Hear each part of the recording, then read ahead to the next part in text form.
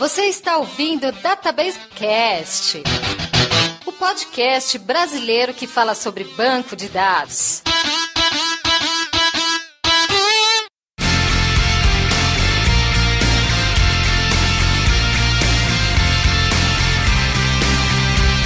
Olá pessoal, meu nome é Mauro Piquiliani e comunidade é muito importante para que um banco de dados se torne um produto muito utilizado por todo mundo. Oi gente, é o Wagner Crivellini falando. Quando falaram de gravar sobre comunidade, eu fiquei com medo de parecer uma ONG aqui no meio. Olá pessoal, aqui é o Alex Rosa. Eu achei que iria apanhar durante um almoço da comunidade e em outro evento eu tive até segurança particular. E aí pessoal, aqui é Ale Borba. Eu sou mais conhecido por ser o Talibiker da Paulista e vamos ver o que eu posso ajudar aí com a galera das comunidades e bancos de dados. Olá pessoal, aqui é o Og, brasileiro perdido em Chapel Hill, na Carolina do Norte. Que saudade da comitinha lá de casa.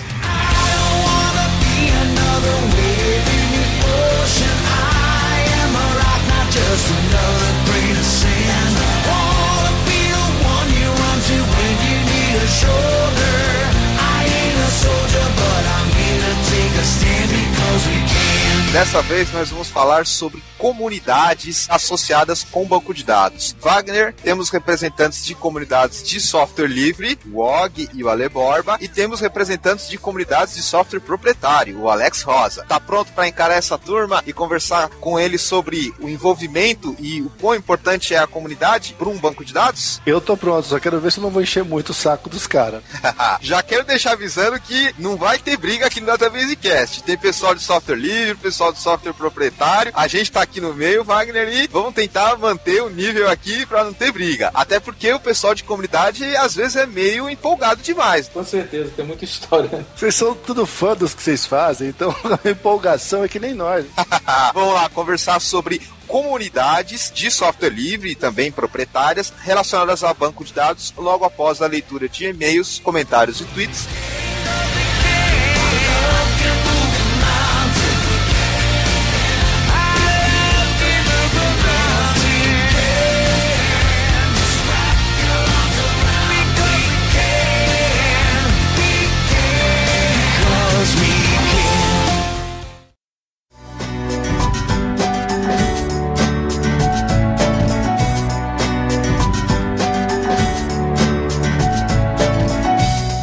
Wagner, chegou a hora da gente fazer a interatividade com os ouvintes aqui no Database Cast. Bem-vindo de volta, você que esteve viajando recentemente. Viajei só uma semana, é uma pena tirar férias tão curtas, mas como ano passado eu não tirei férias de verdade, eu tenho um monte de dias esse ano, dá pra compensar. Bom, de qualquer maneira deu pra descansar, passar um tempo com a família e relaxar um pouco? Foi bastante relaxante, sim. Muito bom. Antes da gente começar a pegar o feedback da galera em relação ao episódio 30, História do SQL Server, né, a gente falou com o Thiago Zavascki, uns comentários. Primeiro, o eMasters estreou um layout novo, comemorando 12 anos de site. E agora você escreve pra lá também. Sim, tô com uma coluna lá também. Não sou um dinossauro do eMasters, mas tô lá também. Fazer o quê? Eu dou minhas cacetadas. Seja bem-vindo, Wagner. Esperamos o seu conteúdo. Aproveitando também, a gente teve a publicação desse episódio 30 na época do carnaval. Então, por causa disso, nem todas as pessoas que costumam ouvir o programa nos acompanharam nesse episódio. Mas fica publicado lá, quem tiver um tempinho pode acessar lá o programa. Perfeito. E aí, o que você separou de comentários, Wagner? Eu separei 2 comentários. Um deles, ele assina como Matheus, e o Matheus escreve o seguinte: trabalho com a área de infra, tecnologias Linux e Windows Server e a parte física. Depois que comecei a ouvir o podcast, despertou interesse e estou com cursos preparatórios de certificação do SQL Server já marcados. Trabalho com Postgres há 1 ano. Parabéns pelo podcast, sou bem grato a sites como eMasters, Guia de Hardware, Guj, que auxiliaram e direcionaram minha formação e paixão. Aí, Matheus, bem-vindo ao time. É bom saber que a gente consegue influenciar vocês. É isso aí, Matheus. Você sabe o que é Guj, Wagner? Você citou aí? Não, é da minha praia. Se eu não me engano, deve ser grupos de usuários do Java, que tem uma comunidade muito forte. Entendi. Separei também do André.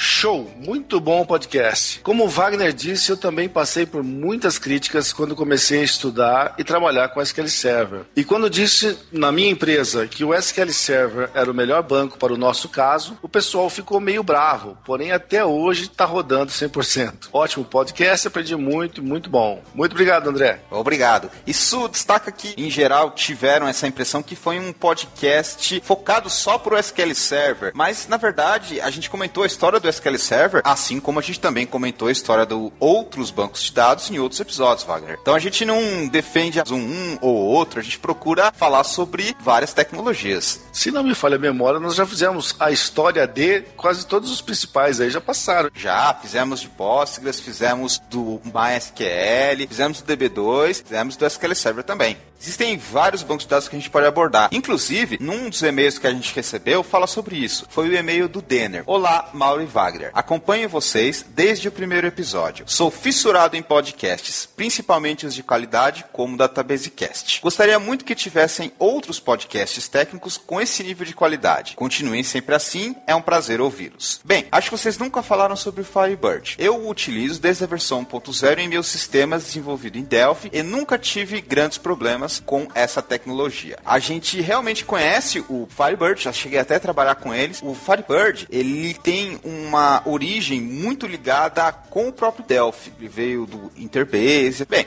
obrigado pela sugestão, Denner. Vamos considerar essa pauta no futuro. Termina aqui o e-mail dizendo: espero que acatem minha recomendação. Acho que dos bancos de dados mais interessantes falta apenas esse. Abraço, sucesso a vocês. Wagner, temos aí mais uma sugestão. Na verdade, faltam muitos bancos de dados. Falta, por exemplo, um banco de dados que eu queria falar e pouca gente conhece, que é o famoso Teradata. De qualquer maneira, tem muito assunto ainda pra gente conversar do ponto de vista de história. Esse é um tipo de episódio especial que a gente fala quando a gente conta a história de uma tecnologia. Eu separei alguns tweets que tiveram alguma menção ao DatabaseCast e tem alguns bem interessantes. O @ConnexMan escreveu o seguinte: que bom, @WCrivellini, você e o @Piquiliani são os caras que sempre estão compartilhando coisas bacanas de banco de dados com a comunidade. Muito bacana ver isso, obrigado pelo comentário. Tem um mais interessante também do @Igor_Antônio. Segunda-feira de carnaval, 6 horas da manhã, indo para o meu plantão SQL, ouvindo o @DatabaseCast. Esse já tá indo pro trabalho calibrado. Pra se manter acordado 6 horas da manhã do dia de carnaval, amigo, acho que é bom você fazer alguma coisa pra ficar acordado, senão não vai dar certo. Espero que a gente tenha ajudado você a ir um pouco mais feliz pro seu trabalho. Um outro tweet interessante que eu coloquei aqui é o do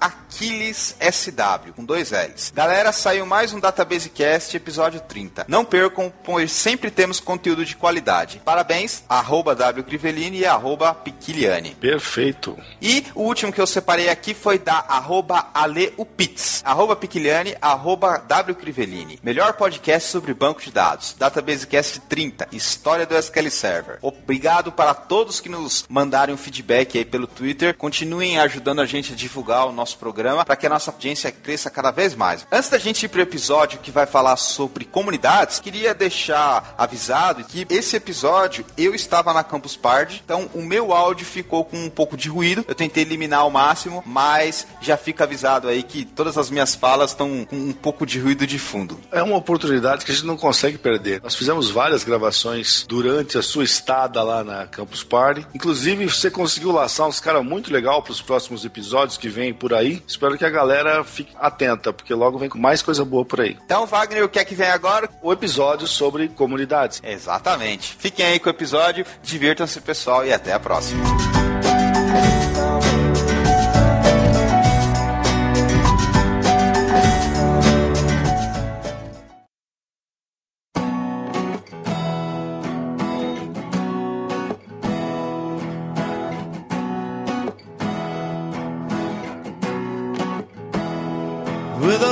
Vamos começar o nosso programa falando um pouco sobre a experiência de cada um dos participantes com comunidades. Como eu disse, a gente tem gente que é da comunidade de software livre e também pessoal da comunidade de software proprietário. Og, como você começou a se envolver com as comunidades? Eu descobri o Linux aqui quando teve uma conferência. Foi o primeiro Linux World que teve lá em Nova York. Eu morava por lá de lá. E eu fui lá e fiquei meio que encantado com aquele lance de Linux, do open source, de você poder modificar e pegar o código e olhar o código-fonte e tal. E aí eu me trombo com 2 representantes na época que era a Conectiva. Tinham 2 pessoas pro lado de lá. Eu reconheci brasileiro e tal, a gente bateu papo. Aí eu falei, poxa vida, será que tem alguma coisa que eu possa fazer assim pra poder participar disso? Que eu achei muito bacana. Então eles me deram um CDzinho pra me instalar e eu voltei pra casa e comecei a quebrar a cabeça, dar murro em ponta de faca, apanhando pra configurar o X, o Xorg. O seu envolvimento na comunidade foi junto com o seu aprendizado de Linux? Ah, foi. Lado a lado, de mão dadas, um um com o outro ainda. E nessa época que você estava começando a aprender, você já contribuía de alguma maneira, seja com documentação, com divulgação, ou era só por enquanto usuário? Nada. Eu era usuário, cara, aprendendo ainda.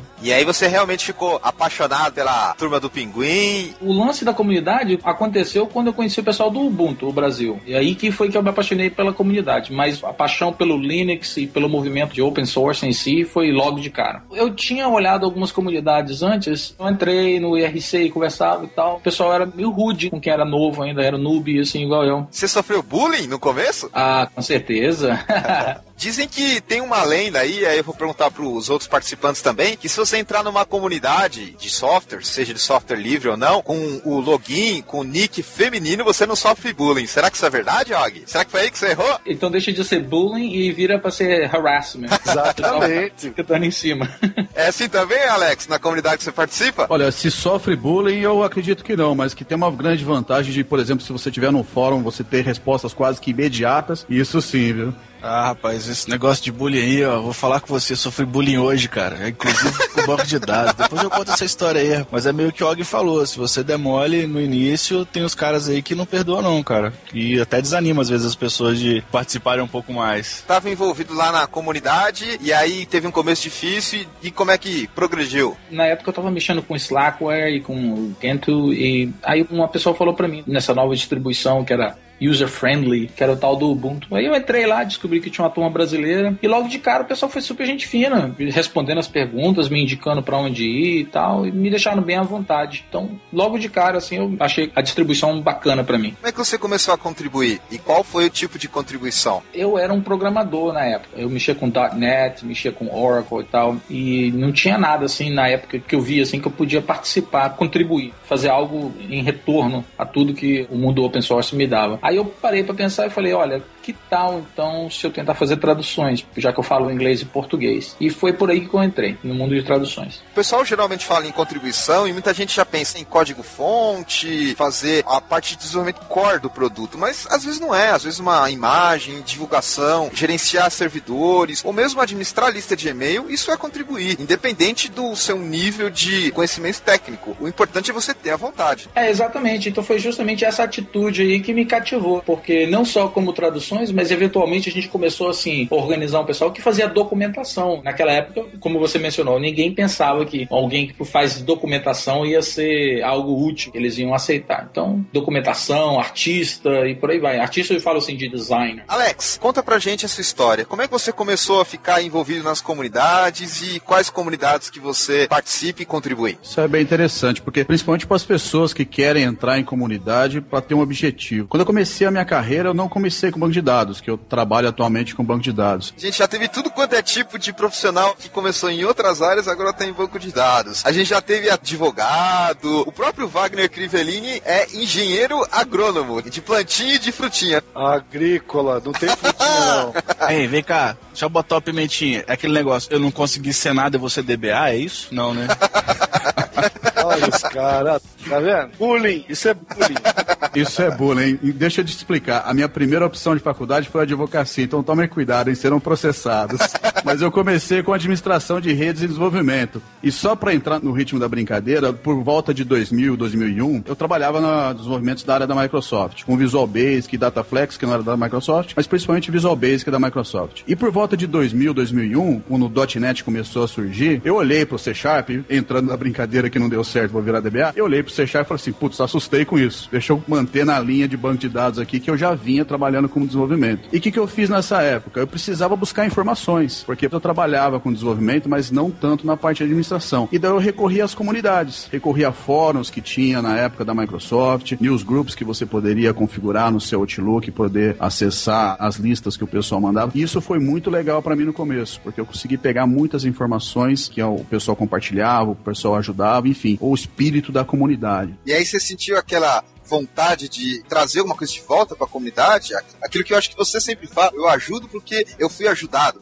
Justamente, esse é um conceito, é uma ideia aí que eu sempre procuro divulgar, porque o objetivo das comunidades, você ajuda as pessoas e você tem o retorno. Basta você verificar que, por exemplo, quando você vai fazer um evento, quando você vai falar sobre alguma coisa, você está frisando aquilo na tua mente. Então, de certa forma, você está aprendendo também, ou fixando pelo menos. Então, foi muito interessante, muito lucrativo pro meu lado esse início. E desde então, eu participei de vários fóruns, de vários grupos. Mais recentemente, agora nós criamos um grupo do Paz em São Paulo, que é o Codificando.net PAS Chapter. Muito interessante, que a gente está tendo uma aceitação muito legal e isso tem sido muito bom para nós. Suas contribuições envolvem participar de fórum, eventos? Fóruns, ultimamente, eu não tenho participado tanto. Eu já participei mais no passado. Costumo até dizer que é algo viciante, pelo menos para muitas pessoas. Eu até levanto a mão e me considero que eu ficava muito em fóruns, mas não fico mais desde alguns anos atrás. Ultimamente, a gente tem feito bastantes webcasts, bastantes eventos, inclusive presenciais, contribuindo da forma que a gente consegue aí para poder ajudar as pessoas. Eu acho que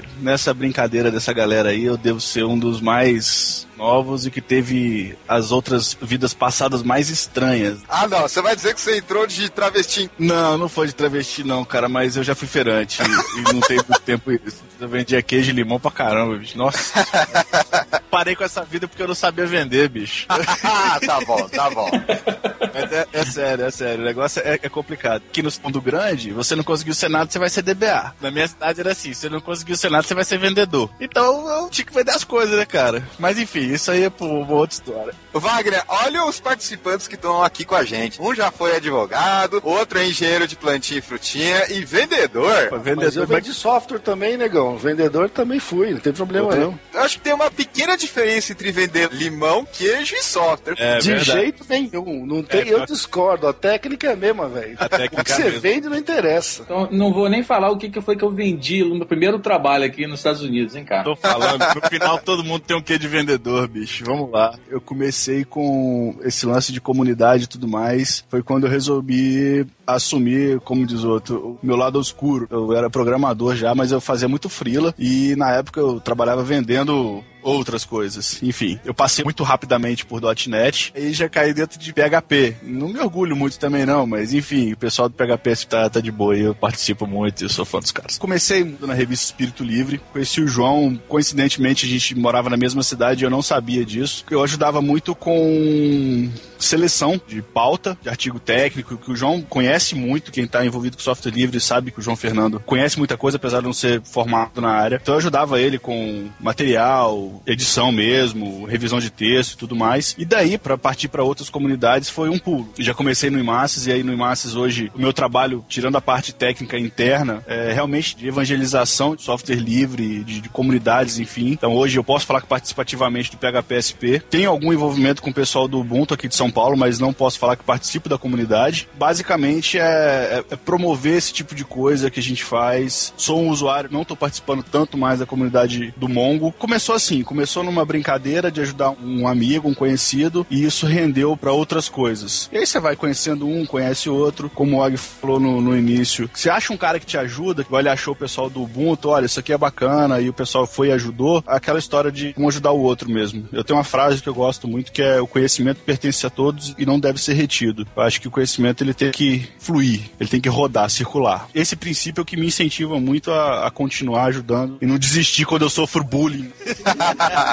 Você já esteve envolvido em alguma comunidade, Wagner? Seja, por exemplo, a de DB2 ou a de Oracle? E se você já teve, qual foi o seu envolvimento? Cara, já me envolvi, já participei de várias comunidades, inclusive eu mantenho algum contato até hoje com todas elas. Uma delas era uma comunidade do SQL Server, comunidade internacional, divulgação de artigos, fóruns, isso mais aquilo. Eu até publiquei uns artigos lá, mas eu vou falar da história do bullying. Eu me desanimei por conta do bullying que acontecia ali, cara. Tem um pessoal que acha que é o dono da verdade, que é difícil de engolir. E, então eu publiquei alguns artigos, inclusive modéstia à parte. O primeiro artigo que eu publiquei foi escolhido como um dos melhores do ano daquela comunidade. Foi até um livrinho lá com PDF que eles publicaram. Depois disso eu publiquei outros artigos com menos pretensiosos. Velho, mas o que chove de especialista em assuntos aleatórios, pegando um pedaço da sua frase, deturpando e criticando, é um absurdo. Até que eu enchi o saco pra ele contribuir com eles. O famoso entendedor anônimo. Ah, cara, sabe, você fala uma coisa, o nego deturpa o que você disse e bota outra lá no seu texto. Só que ninguém tem a coragem de dar a cara pra bater e escrever o que eu escrevi. Beleza.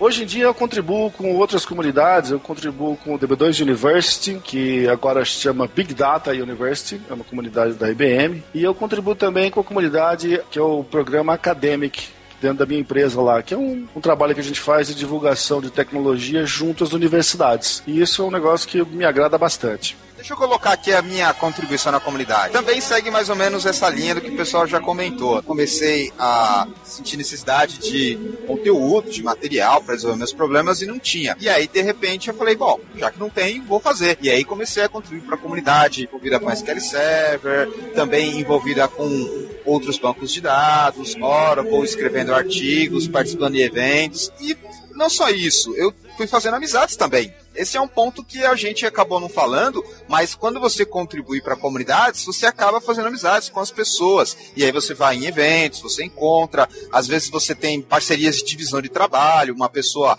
pega um pedaço daquilo que você fez e termina, ou você continua algo que outra pessoa já fez, e é assim que funciona. Eu até coloquei aqui na pauta que comunidade é um organismo vivo, ou seja, tem diversas características e tem suas regras próprias. Algumas são mais fáceis, outras são mais difíceis, mas o interessante é contribuir, da maneira que for. A gente comentou aqui, eu acho que ninguém chegou a contribuir com código-fonte em alguma comunidade. Eu já contribuí com algumas coisas do GNOME já. Tem 2 projetos hoje em produção, são pequenos, mas que eu sou core committer. Mas são projetos bem pequenos, nada de GNOME, MySQL, nem nada, mas tá lá, códigozinho, trechinho tá lá. De qualquer maneira, é uma contribuição, que é o que as pessoas pensam quando você fala em contribuir com comunidade, mas não é isso, a gente já falou, pode ser uma imagem, um comentário, organizar um evento, uma lista de e-mails, alguma coisa. O importante é participar e ser um membro ativo.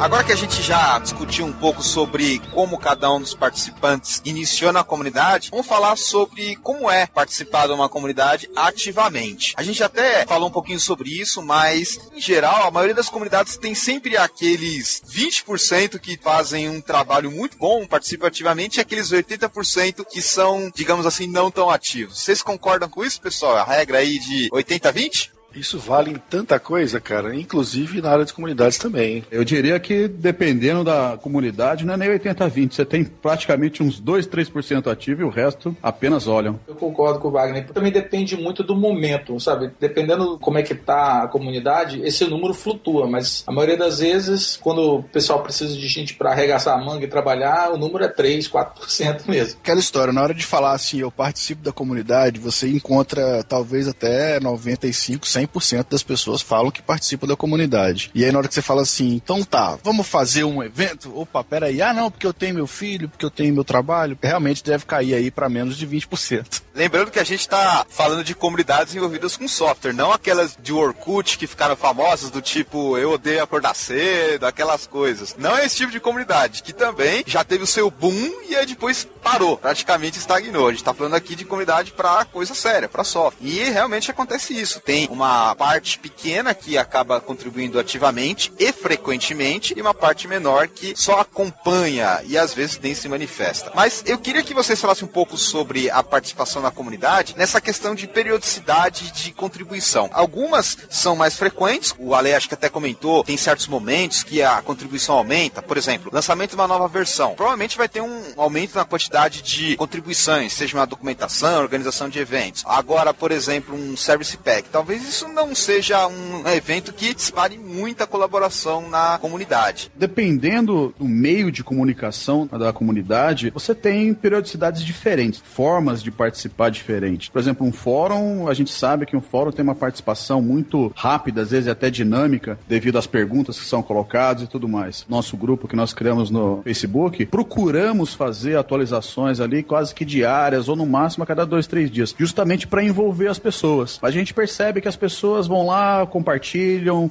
dão um curtir em algumas imagens, numa situação, assim, diária, que já é o suficiente, já é bem legal. Então acho que para as pessoas manterem ativo, manterem um contato, umas 2, 3, 4 vezes por semana é o suficiente para você manter o contato e até mesmo saber o que está acontecendo por aí. Você falou, depende também do tipo da comunidade. Hoje a gente tem aqui o Dojo SP, que está periodicamente organizando dojos aleatórios. Se você não manter uma periodicidade de dojos, a comunidade morre. Olha só, nesse caso você está dizendo que a comunidade depende desse tipo de participação em particular, Ale? Sim. Exemplo mesmo do Dojo SP, eu entrei no meio do caminho, tá? Eu não sou nem o fundador. Na verdade, eu não sou nem moderador da lista. A maioria dos dojos, quem organiza ou ajuda a organizar, pelo menos os que são abertos na comunidade, eu e algumas outras pessoas mais uns 3 que estão na lista, que ajudamos. E nenhum de nós 3 somos moderadores nem nada. Os moderadores eu sinceramente nem sei quem são. Se escutarem, por favor, se manifestem.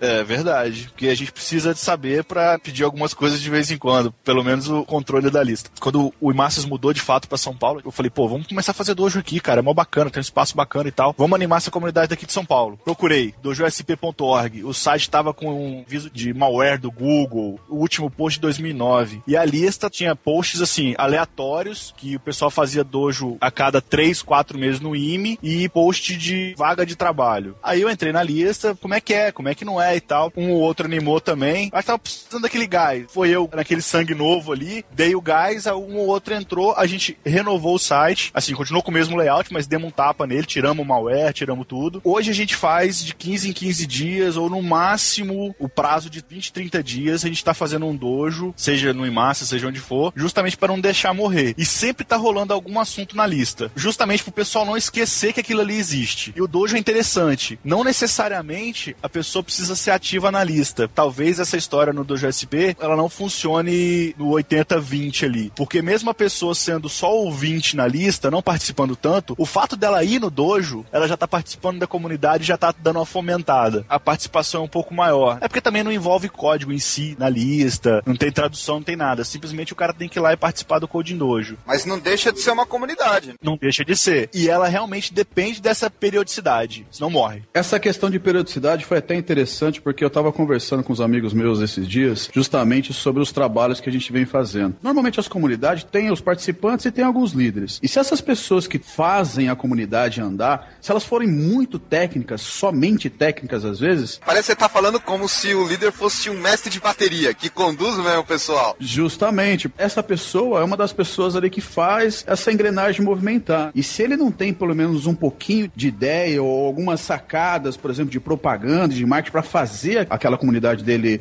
manter a continuidade, ele começa a ter dificuldade. Então a gente pode até ver comunidades boas morrendo por uma questão de uma propaganda mal feita da comunidade e por aí vai. Isso é verdade. E você, Og, você sente também essa característica nas comunidades que você participa? Pra te falar a verdade, eu tô nesse mundo desde, acho que 2005, vamos dizer. Então tem alguns anos que eu tô. Eu vi coisas diferentes. Se você fizesse essa pergunta pra mim 4 anos atrás, vamos dizer, a minha resposta ia ser um pouco diferente. Eu sinto que sempre tem uma pessoa que dá o gás, é aquela que é o maestro, que indica o que tem que ser feito, o que tem que não ter ser feito, onde que você tem que concentrar e tal. Então essa pessoa é muito importante na vida dessa comunidade. O difícil é você encontrar a pessoa que não somente faz isso, mas sabe delegar as coisas e ensinar as pessoas para que ele não seja mais o maestro. Tenham várias pessoas e que a comunidade possa sobreviver sem ele, uma vez que ele saia da comunidade. É uma briga que eu tenho particular mesmo assim no Dojo SP, porque até eu falo, cara, eu não faço tanto mais dojo quanto eu queria fazer, justamente para eu não ficar parecendo assim, mas é o Ale que é o dono. Não é o Ale que é o dono. Ainda bem que você falou dojo. Se eu tivesse falado miojo, ia ficar muito esquisito. Não é? Ia dar complicado, pô. Hoje na frente tem eu, o Leandro, o Danilo, o Bellini e o Leandro Facnet, que costumam puxar a frente. O espaço que eu tenho pra oferecer é o eMasters, aí fica parecendo, pô, o Ale sou organizador de eMasters, mas é o espaço que eu tenho. E aí eu fico brigando com o pessoal. Às vezes um levanta a mão e fala assim, pô, mas aí, talvez eu consiga o espaço. Vai lá, cara, consegue o espaço, mete a cara. Ah, mas se ninguém aparecer. Fala, cara, eu vou e eu levo mais um 7, velho. Garante o espaço pra mim, levanta na lista, puxa, justamente pra esse negócio que o Og falou, pra não ficar na mão de um. Pra se amanhã ou depois eu tiver que mudar de São Paulo e aí não posso mais estar aqui organizando, alguém consegue puxar isso e essa história não morre. Eu fico muito preocupado com isso, cara. Vou te chamar de Ale Borba e os 7 anões da comunidade agora. Já tem história de 7 massas, você já me vê com os 7 anões, é foda. E você, Wagner, como é que é a questão da pessoa que age como o organizador principal das comunidades que você participou e também a periodicidade? Na maioria dos casos, essas comunidades a gente tenta manter uma determinada periodicidade assim, mas nada muito frequente. Bem informal, inclusive. Mas, digamos, uma vez por mês, entrar em contato com cada universidade que a gente faz contato, por exemplo, é uma prática tranquila. Para nós é mais do que suficiente. Já nas comunidades online, aí a gente diminui um pouco, mas não conseguimos fazer individualmente nada assim diário. A gente faz semanal, em geral. E com relação aos proprietários, isso eu já tive problemas em algumas comunidades. Como eu falei, tem situação aí que você vê uns caras que se comportam como dono da comunidade e ou dono da verdade. Aí o negócio fica complicado. É para espantar a contribuição de qualquer um. Já que você citou essa questão de comportamento, vou aproveitar e falar um pouco sobre isso. Porque participar de uma comunidade é se relacionar com pessoas. E nem sempre as pessoas são bem para se relacionar com pessoas. Então você tem problemas de disputas internas, brigas, ego, tem muito problema de ego em comunidade. E às vezes gente que não faz a sua parte. Porque se cada um não fizer a sua parte, ou seja, uma pequena parte, o negócio não vai pra frente. Vocês têm aí histórias e situações de problemas gravíssimos em comunidade por causa de problemas de relacionamento? Quanto tempo que a gente tem pra conversar nesse podcast aí? Vai dar uns 3 ou 4 dias de conversa. Selecione os piores casos aí, Og. Tenta ser breve, por favor. O interessante é como eu falei pra você. Se você tivesse feito essa pergunta 4 anos atrás, a minha resposta ia ser diferente. Eu vejo que eu cresci e aprendi muito. Eu fiz muita coisa errada também, saca? Mas antes eu não via isso. Eu pensava que eu era o defensor dos fracos e oprimidos. Era aquele lance da meritocracia. Eu faço tudo pelo mérito das pessoas, pra maioria. E muitas das minhas ações hoje em dia, quando eu olho pra trás, eu falo assim, putz, eu devia ter feito diferente esse negócio. Mas já aconteceu muito do cara ser aquele o maestro que controla tudo, ele que tem acesso ao servidor, que controla a lista de e-mail e controla o fórum e controla o escambau A4. Então ele fala, eu vou dar acesso pro meu amigo, que nunca participou da comunidade, nunca fez porcaria nenhuma, mas eu vou dar acesso pra ele poder então fazer o que ele quiser dentro da caixa. Você vai lá, discute e tal, e mesmo assim o cara fala, não, eu entendo, mas ele é meu amigo, então eu vou dar acesso, quem manda aqui sou eu. Então esse tipo de coisa já aconteceu. Eu lembro uma vez na comunidade Ubuntu, nós fizemos um torneio, fizemos um evento pra ver quem é que ia fazer o design de um logotipo. Então foi tudo documentado, com reuniões e votação e caramba 4, e a comunidade que participava chegou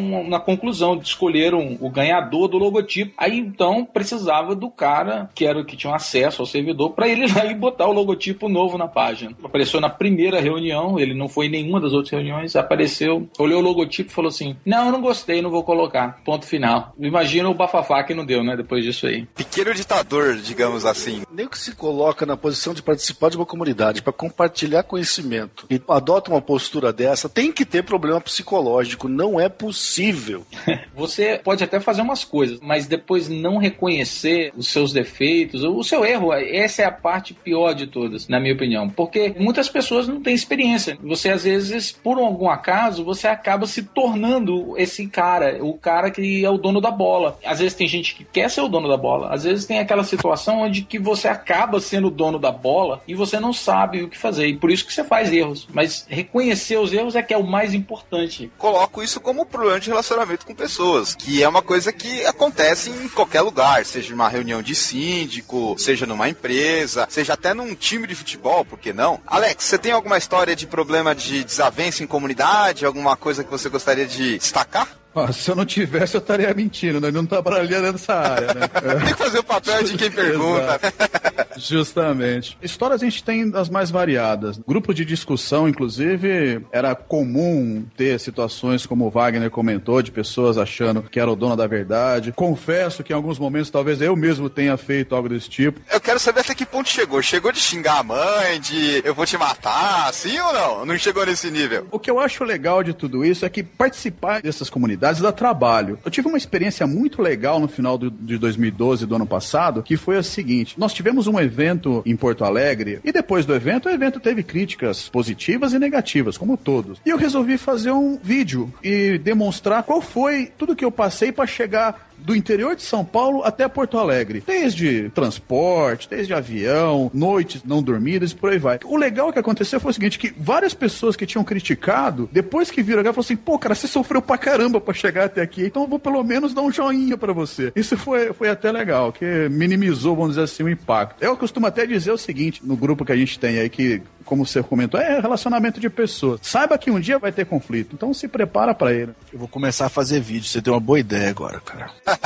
Alex, conta uma situação de desavença. Então, negócio, tirar no pé agora, mas tudo bem, já foi há muitos anos atrás. Teve um lance que ocorreu num fórum, isso eu vejo que acontece até hoje e eu não gosto. Eu acho que isso não contribui para a comunidade. Que é aquele tipo de fórum que a pessoa vai lá, pode dar uma resposta e depois marcar uma resposta como sendo válida. Daí foi uma pessoa que ela era moderador daquele fórum, ela dava a resposta e ela mesmo marcava a própria resposta dela como válida. E eu olhei a resposta dela e vi que não estava válido. Daí eu fui discutir com a pessoa, ela não gostou, aquilo que começou a ter uma discussão maior e tal, eu acabei largando mão, nem continuei, e foi esse um dos motivos até que eu parei de participar de fórum, que eu comecei a ver que estava tendo muita propaganda pessoal de algumas pessoas, ao invés de realmente tentar ter o espírito da comunidade. Caso aí faltou o espírito de comunidade mesmo. Vamos lá, Ale, tem alguma história aí de desavença, disputa interna, briguinha e o mimimi, como o pessoal fala atualmente? O cara que participa de comunidade falar que nunca viu um arranca-rabo, acho que ele não tá participando de comunidade. Tem duas histórias interessantes de comunidade, na verdade engraçadas até. Uma foi uma comunidade há pouco tempo atrás, também na lista. Hoje eu tô mais engajado no Dojo SP, então eu acabo citando vários exemplos de lá. Como eu disse, o site estava jogado e tudo mais, a gente foi lá, deu um tap. E a lista morta. Pegamos o layout antigo, que era os ninjinhas, aí se quem quiser entrar depois aí do dojosp.org, vai ver que o layout tá lá, é bem tosquinho mesmo, mas é o que tem pra hoje. Serve pro propósito, vamos dizer assim. O Jonas deu um tapa com Jekyll e Ruby, fez um deploy automático no GitHub dele, tá lá pra todo mundo, quem quiser contribuir. Então fui lá, fiz a minha parte, baixei pra minha máquina, testei e tal. O Flores foi lá, deu o tapa dele, ajudou com algumas coisas de skills. Ok, tudo bem. Botamos lá na lista, pessoal, o site está novamente no ar e tal, tudo mais. E aí rolou a discussão,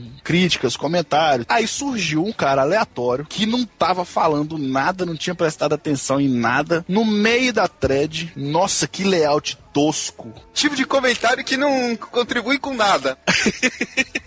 Troll, isso é coisa de troll, não tem jeito. Pior que ele falou sério, velho. Nossa, esse negócio não podia ser melhorzinho, não? Aí ele pediu pra tomar a voadora. A paciência do Ale sumiu na hora. É, eu fui gente boa. Eu falei assim, olha, cara, o projeto tá aberto. Eu fui educado. Agora eu não posso dizer o mesmo dos meus outros amigos, que estavam mais nervosos do que eu. Foi literalmente, cara, o projeto tá no GitHub, tá aberto. Você achou uma merda? Forca este projeto, bote um layout que você acha que presta e faz um pull request. Pronto. É aquela história. Você faz, aí tem sempre o troll que vai lá e avacalha. Esse foi o mais recente. E teve um antigo, tadinho, eu acho que foi falta de experiência, na verdade. Eu não sei o que foi, o que ele quis com isso, não. Que até, inclusive, hoje ele participa até de duas comunidades que eu acompanho. Esse cara, ele fez um blog e resolveu postar no blog dele coisas sobre comunidade. E aí falou, participe, comunidade XYZ. E encheu a bola, falando que participava, que fazia isso, fazia aquilo, nananana. Eu não sei porquê, cargas d'água, esse cara deve ter pesquisado em algum lugar e caiu no blog desse cara. E virou e falou assim, ô meu irmão,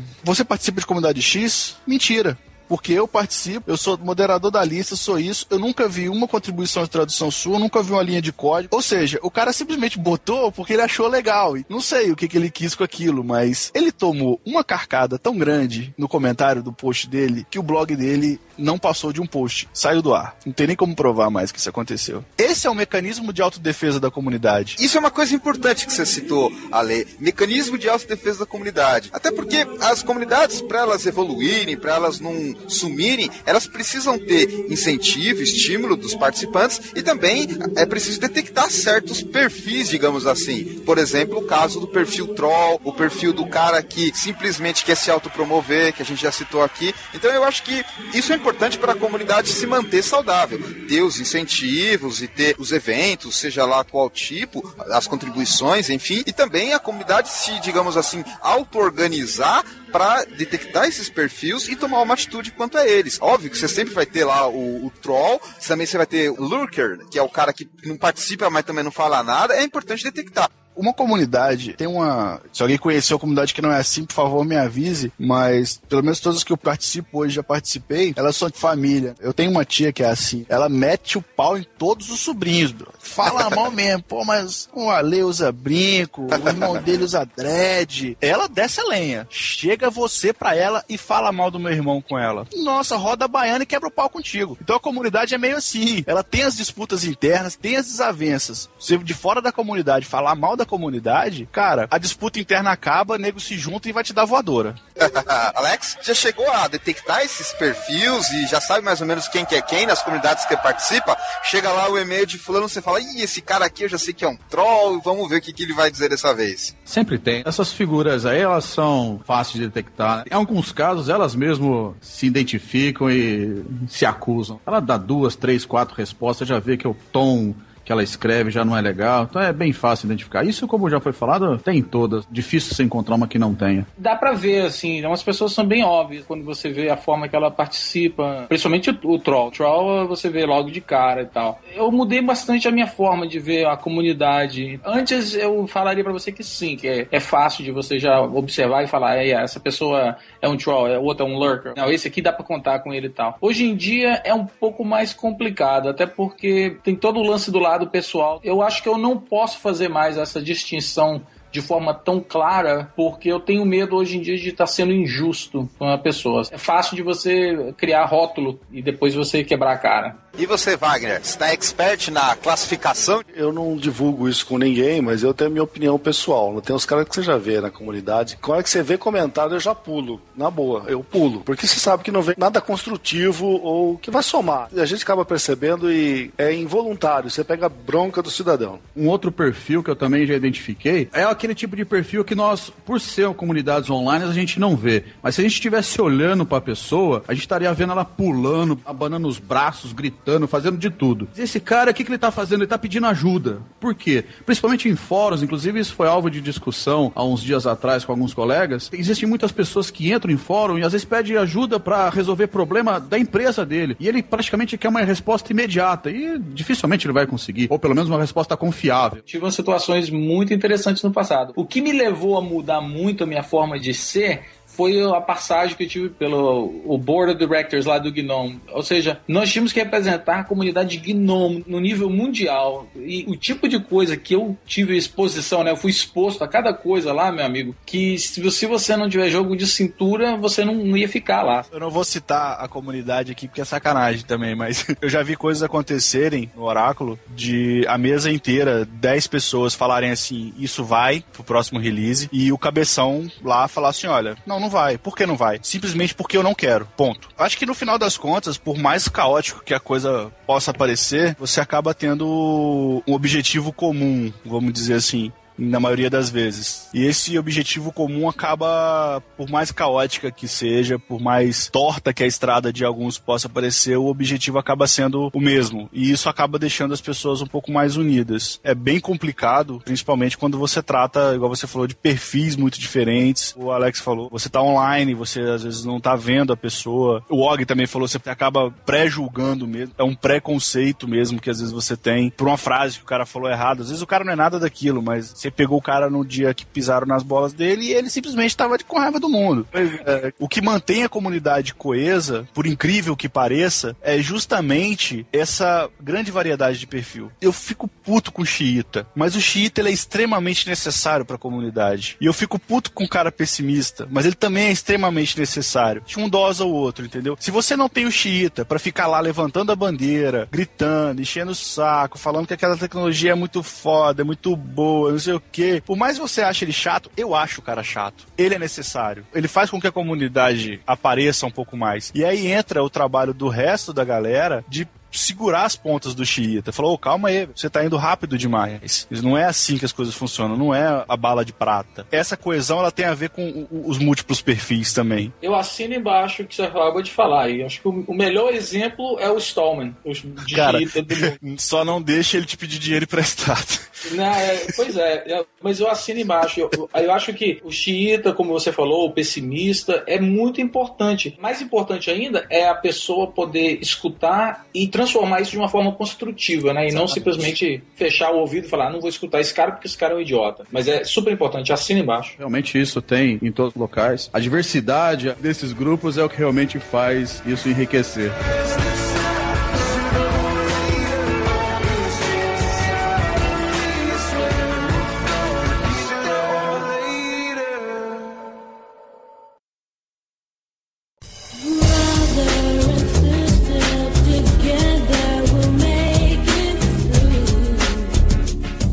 Uma coisa legal das comunidades é que realmente é recompensador participar. As comunidades que a gente vê que ela está crescendo, que está promovendo o produto, que está, digamos assim, fazendo bem pra gente. E está sendo legal. A gente já falou bastante sobre isso, mas um ponto que eu queria citar aqui é o reconhecimento. Nas comunidades que eu participei, eu já tive boas experiências de reconhecimento, das pessoas agradecerem e verem que realmente a contribuição individual faz a diferença. Em 2007, para vocês terem uma ideia, eu estava participando de um evento da Microsoft em São Paulo, o famoso Tech Ed que a Microsoft normalmente faz. Era aquele que você tinha aqui fantasiado? Não. Eu estava paisana e acho que foi esse o meu azar, porque me reconheceram.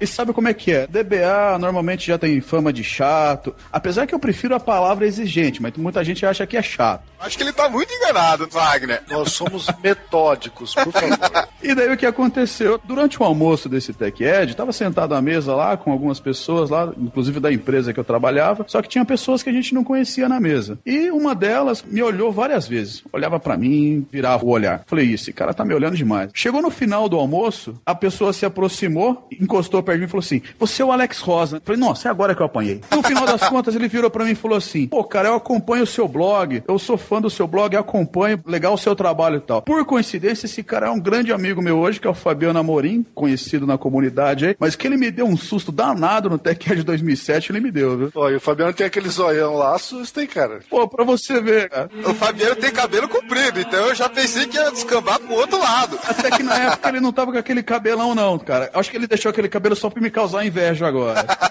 Abraço, Fabiano. Leva na brincadeira aqui. Mas eu já pensei em vários finais pra essa história. Pensei que ia dar guerra de comida, pensei que já ia te agarrar. Não, eu fiquei com medo mesmo de apanhar na hora, cara. O tipo de coisa que incentiva você a contribuir mais pra comunidade. Justamente, foi legal em termos de você ver que uma pessoa que acompanha seu trabalho. Outro ponto interessante para vocês terem uma ideia, eu entrei para a IBM em 2009. Em 2009 teve um evento, logo quando eu estava no processo de entrevista, que quem conhece sabe que o processo de admissão na IBM não é curto, e teve um evento que eu participei da comunidade. Por coincidência, durante as entrevistas, uma das pessoas que estavam me entrevistando citou esse evento que eu ia ser palestrante. Pra você ver que interessante, um evento fora de uma empresa que não tinha nada a ver com a empresa que eu trabalho, o pessoal lá dentro já sabia e repercutiu de forma positiva. Olha que legal. No caso, foi um reconhecimento também pessoal do seu trabalho na comunidade que acabou te ajudando profissionalmente. Acho que você foi bem na entrevista. Fui contratado e tô lá até hoje. Uma das situações de uma comunidade de SQL Server que eu participava e que tem o pessoal que desce o botina em todo mundo. E eu acho uma forma um pouco grosseira de lidar com as coisas. Inclusive, numa das vezes que eu publiquei um artigo bem simples, mostrando umas ferramentas de criação de diagramas que tem dentro do SQL Server, coisa que o pessoal nem sabe que existe, mas fiz um artiguinho e publiquei lá. Nossa, me deram sarrafada pra todo lado. Pô, esse artigo não tem nada de novo. E tava escrito ali que era pra iniciante, que não conhece SQL Server. Nossa, por que negócio é esse? Isso aí já fazia no 2005. Falei, bom, se fazia 2005 não importa, tô falando do 2008, faz também. Bom, beleza, eu tava ficando puto da vida já com aquele negócio, até que apareceu uma cidadã lá, escreveu assim, cara, eu gostei muito desse artigo. Ele é simples, objetivo e cobre todos os aspectos do assunto. Vou indicar esse artigo para os meus próximos alunos no próximo semestre. Eu falei, porra, cara, depois de levar tanta porrada e ficar com tanta raiva daquele povo todo, o comentário daquela mulher salvou o dia, porque eu percebi percebeu o que eu queria fazer. Caiu uma lágrima assim devagar no seu olho, Wagner? Não, sabe que dá aquela arrepiada, assim, pô, alguém entendeu o que eu quis falar. Muito boa essa sensação, Wagner, quando realmente você pesca no mar de críticas uma coisa que alguém que entende que você realmente fez. Você sabe que o programador ele é meio bobo, né? Qualquer coisinha ele já fica todo alvoroçado. Olha que muitos dos nossos ouvintes são programadores. A maioria eu acho que é DBA, mas muitos são programadores. Eu também sou, cara. Eu bato no peito e falo que sou. Eu acho que como todo programador eu gosto de fazer códigos aleatórios. Explica aí pro pessoal o que é código aleatório, por favor, Ale. Ah, cara, você tá na internet navegando, você vê uma parada e fala assim, pô, mas não tem nada que facilite a minha vida pra isso. Ah, vou fazer um scriptzinho bobo aqui? Vamos. Aí eu faço e sempre coloco no meu GitHub, ou abro um Gist, alguma coisa assim, e deixo lá. E numa brincadeira dessas, eu tava mexendo muito com algumas APIs, e eu criei um wrapperzinho bobo lá, até o Videolog. Era pra uso meu mesmo, deixei aquilo lá e... Ah, beleza, tá aí, quem quiser usar. E há um tempo atrás... Eu recebi um e-mail do cara pedindo um suportezinho e tal, e o cara tava usando o meu wrapper dentro de um produto grande dele, que usava o Videolog. Aí você sabe quando você fala, caramba, que legal! É um negócio meio tipo, pô, tá servindo de alguma coisa. E o último agora foi um projeto que a gente começou. Esse projeto era grande, open source. Ele mesmo não acabou, mas ele deu um filho, que deu um outro filho, e viraram códigos abertos, que foi o Postman, que é uma API que ela dá uma passeada no site dos Correios, ela usa Mongo e tudo mais, faz um cache com Mongo e libera o CEP atualizado para a comunidade, para o cliente que está usando a API. E isso já tem muita gente usando, o projeto foi colocado no ar, a primeira versão, dia 4 de dezembro, e você vê o pessoal usando, sabe, que se está ajudando alguém a fazer alguma coisa e tudo mais, isso é bem bacana. Esse tipo de coisa faz você querer programar mais ainda, fazer mais coisa, principalmente em código aberto. Esse Postman mesmo, hoje eu não preciso mexer mais nele, tem 2 caras que comitam muito mais do que eu no projeto, e é você chegar num lugar e o cara, pô, eu vi tua palestra no evento tal, e me serviu de alguma coisa, a galera te reconhecer, assim, pelo que você faz pela comunidade, sabe? Eu me considero uma pessoa de muita sorte, porque eu tive a oportunidade de trabalhar em projetos e com pessoas muito bacanas, oportunidades, assim, muito interessantes que aconteceram comigo, e eu pude ver não só o lance da meritocracia comigo, mas com terceiros, que é uma coisa muito legal. Eu gosto de ver isso, sabe? É uma coisa que me dá prazer, de ver terceiros também sendo reconhecidos. Essa é a forma que eu tento ser, desde a minha época do Ubuntu. Faz muito tempo, eu não mexo com Ubuntu, tem mais de 6 anos, mas desde a época do Ubuntu eu aprendi esse lance de meritocracia, e é uma coisa que faz parte do meu dia a dia. E se for para mim poder falar sobre algo para mim, a grande verdade é que se você hoje usa Linux, e você usa ou o XFCE, ou você usa o GNOME, você está usando coisa que eu traduzi. Você pode olhar em qualquer aplicativo, meu nome vai estar lá. Vai ser difícil você não achar meu nome em nenhum aplicativo. Para mim, a melhor forma de reconhecimento não é ninguém nunca chegou para mim e falou, ó, pô, legal, obrigado que você traduziu o GNOME para mim. A melhor coisa que já aconteceu para mim foi as pessoas que trabalharam comigo de mencionar o meu nome como mentor deles, por falar assim, hoje, olha, eu também faço isso, trabalho nesse projeto e tal. Eu lembro que o Og me deu uma força no começo, ele que me ensinou o Beabá. Então, pra mim, essa é a melhor coisa que tem, o melhor reconhecimento. Eu só quero abrir um parênteses e falar pra você que uma coisa que me deixa triste não é tanto o reconhecimento atual, o esquecimento, vamos dizer, das pessoas que já fizeram muitas coisas no passado e que hoje ninguém se lembra. Pessoas criam murais para poder agradecer. Fala assim, fulano que é o rockstar do Mozilla, o rockstar do GNOME e tal. Mas ninguém lembra do cara que tava ralando no começo lá. Eu acho assim que o pessoal tem a memória curta e que hoje em dia eles querem celebrar, quando celebram as pessoas de hoje, mas esquecem das pessoas que trilharam o caminho. Por exemplo, vamos dizer, cadê o pessoal do Conectiva? Para mim eles tinham que também estar destacados, entendeu? Porque eles trilharam o mundo do Linux, na minha opinião, no Brasil. Isso foi bem levantado pelo Og. Eu sinto falta, assim, de ver agradecimento a alguns nomes de comunidade, sabe? Da galera, pessoal mais antigo. Principalmente o Ubuntu, o Og sabe disso. O Og era um que participava muito e agora já tá mais fora, mas o Ubuntu teve muita gente no início que bateu muita cabeça e tudo mais. E hoje você só vê falar dos que estão fazendo alguma coisa agora. Você não vê falar muita coisa da galera mais antiga, assim. Não só o Ubuntu, mas a atual situação que tá, principalmente o software livre, você teve o engajamento daquela galera lá atrás. Você citou muito bem o Conectiva, que depois se juntou e virou o que virou, mas a galera esquece. Mas infelizmente eu não vejo isso só também em comunidade de software livre ou comunidades de software em geral. Eu acho que isso é muito do ser humano, assim. É meio triste, mas é verdade. Só uma dúvida antes, Mauro. Você tá dançando igual o Psy ou não? Mauro, Gangnam Style. Deixei os passinhos da coreografia pra quando eu tiver bêbado. Rapaz, isso eu queria ver. Puta que eu não queria ver não, velho. Desculpa. Mas enfim... Infelizmente, eu sei que o Mauro vai cortar essa parte na edição, infelizmente. Mas... Quando a gente chegar no episódio 100, eu publico um erros de gravação e vai. Não, caramba, rapaz, para com isso. Que despotismo é esse? Eu tenho direito ao voto também, ó. Tá certo. Pô, 100 não dá, velho. Nós estamos no 30. Ô, Mauro, você fez o videozinho do Gangnam Style? Tá bom, Wagner. Tem que ir pro ar, velho. Tem que ir pro ar. Opa, Gangnam Style. Pra não ficar no vácuo, o bullying que eu sofri hoje, são duas coisas no mesmo assunto, assim, o que desanima e o que anima em comunidade. Eu resolvi forcar um projeto e ajudar, mas era numa tecnologia que eu realmente não domino quase nada e falei, pô, vamos dar uma geral. E aí, por um acaso, esse fork, ele tava usando Postgres. E eu tava com um problema e eu não sabia o que tava me atrapalhando. Se era o Postgres ou se era o código do cara. Resumindo a história, entrei num canal tal, e fui tirar dúvida. E aí eu fiz uma configuração no Postgres. Eu sabia o que eu tava fazendo, assim, era gambiarra mesmo. Eu coloquei lá no PGHBAConf, botei trust no PV4 e passa todo mundo. É método de autenticação pra ficar mais fácil a conexão. Exatamente. Porque eu tava tendo problema com conexão, mas eu não sabia o que era, o que eu tava fazendo errado. Mas enfim. Vamos abrir a porta? Já que não tava indo, vamos escancarar. É o que eu falei, o meu foco não era o Postgres. O Postgres eu resolvia depois. Aí, Wagner, você tá vendo, o banco de dados resolve depois. É aí que começam os problemas. Não! Olha o bullying, olha o bullying. Olha os caras, isso é bullying, isso é bullying, velho.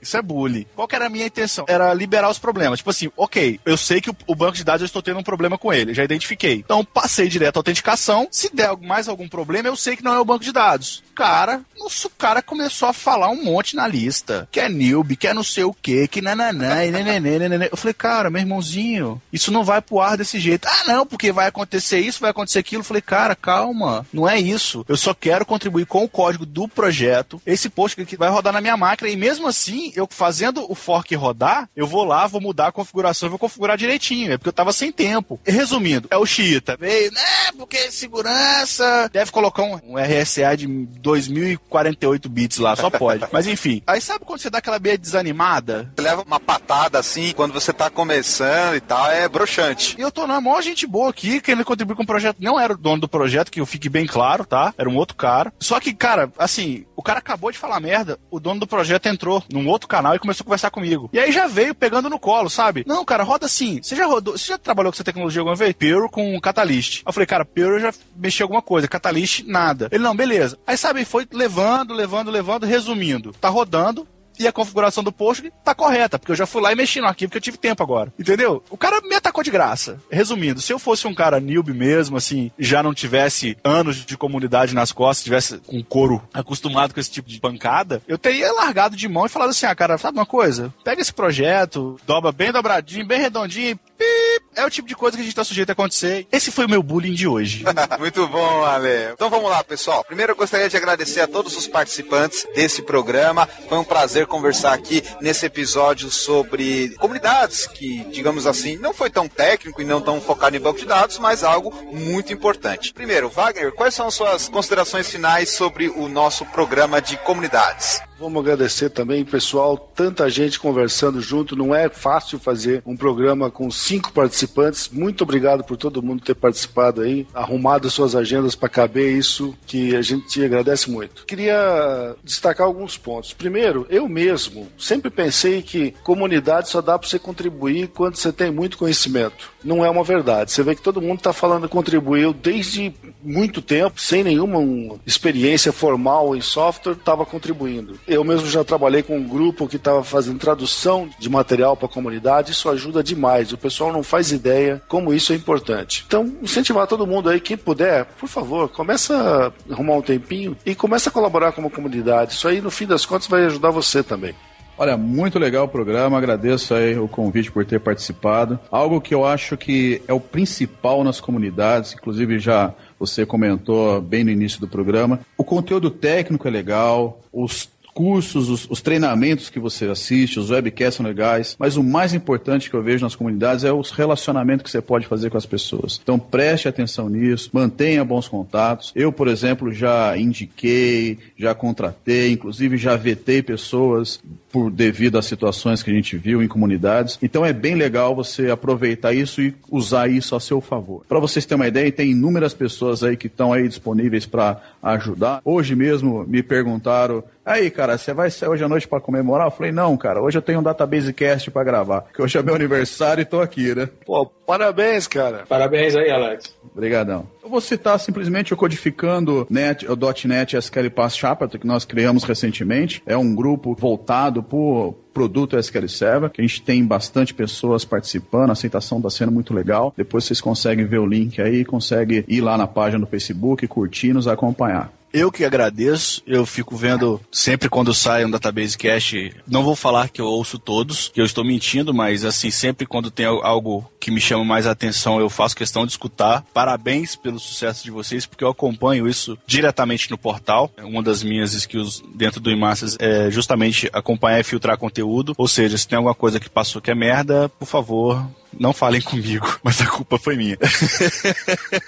Acontece de passar essas coisas. Mas enfim, eu fui convidado recentemente a fazer parte do board, vamos dizer assim, do PHP-SP. A galera faz encontros mensais, sempre na última terça-feira do mês. Tem o Dojo SP, que a gente está sempre organizando dojos, seja no eMasters, seja... Tem a Lambda, o pessoal organiza dojo lá também. Tem o pessoal da Digital Cube na Vila Olímpia. Sempre aqui em São Paulo, quem que é de fora... O pessoal do Rio, Coding Dojo, é fantástico, eles têm dojo todo dia, bem bacana. A gente tem um espaço no eMasters para a comunidade, também abrindo para quem é de comunidade e tá sem espaço para fazer encontro e tal. A galera pode me mandar e-mail: pô, Ale, tô precisando de uma força, de um espaço. Assim, dinheiro a gente não tem, mas disposição a gente tem pra caramba. Então, os projetos que eu ainda participo são poucos. Dentre eles, eu sou um lurker hoje em dia no GNOME. Eu já fui parte da mesa de diretores. Hoje eu sou um lurker do GNOME. Eu ajudo a fazer commits de traduções ainda no projeto do GNOME. Eu passei o XFCE, outro grupo, mas o GNOME eu ainda participo. Apesar que eu não uso mais o Foresight Linux, por muito tempo Foresight Linux foi um dos meus projetos. Então eu ainda sou um lurker lá e tento participar com eles. E...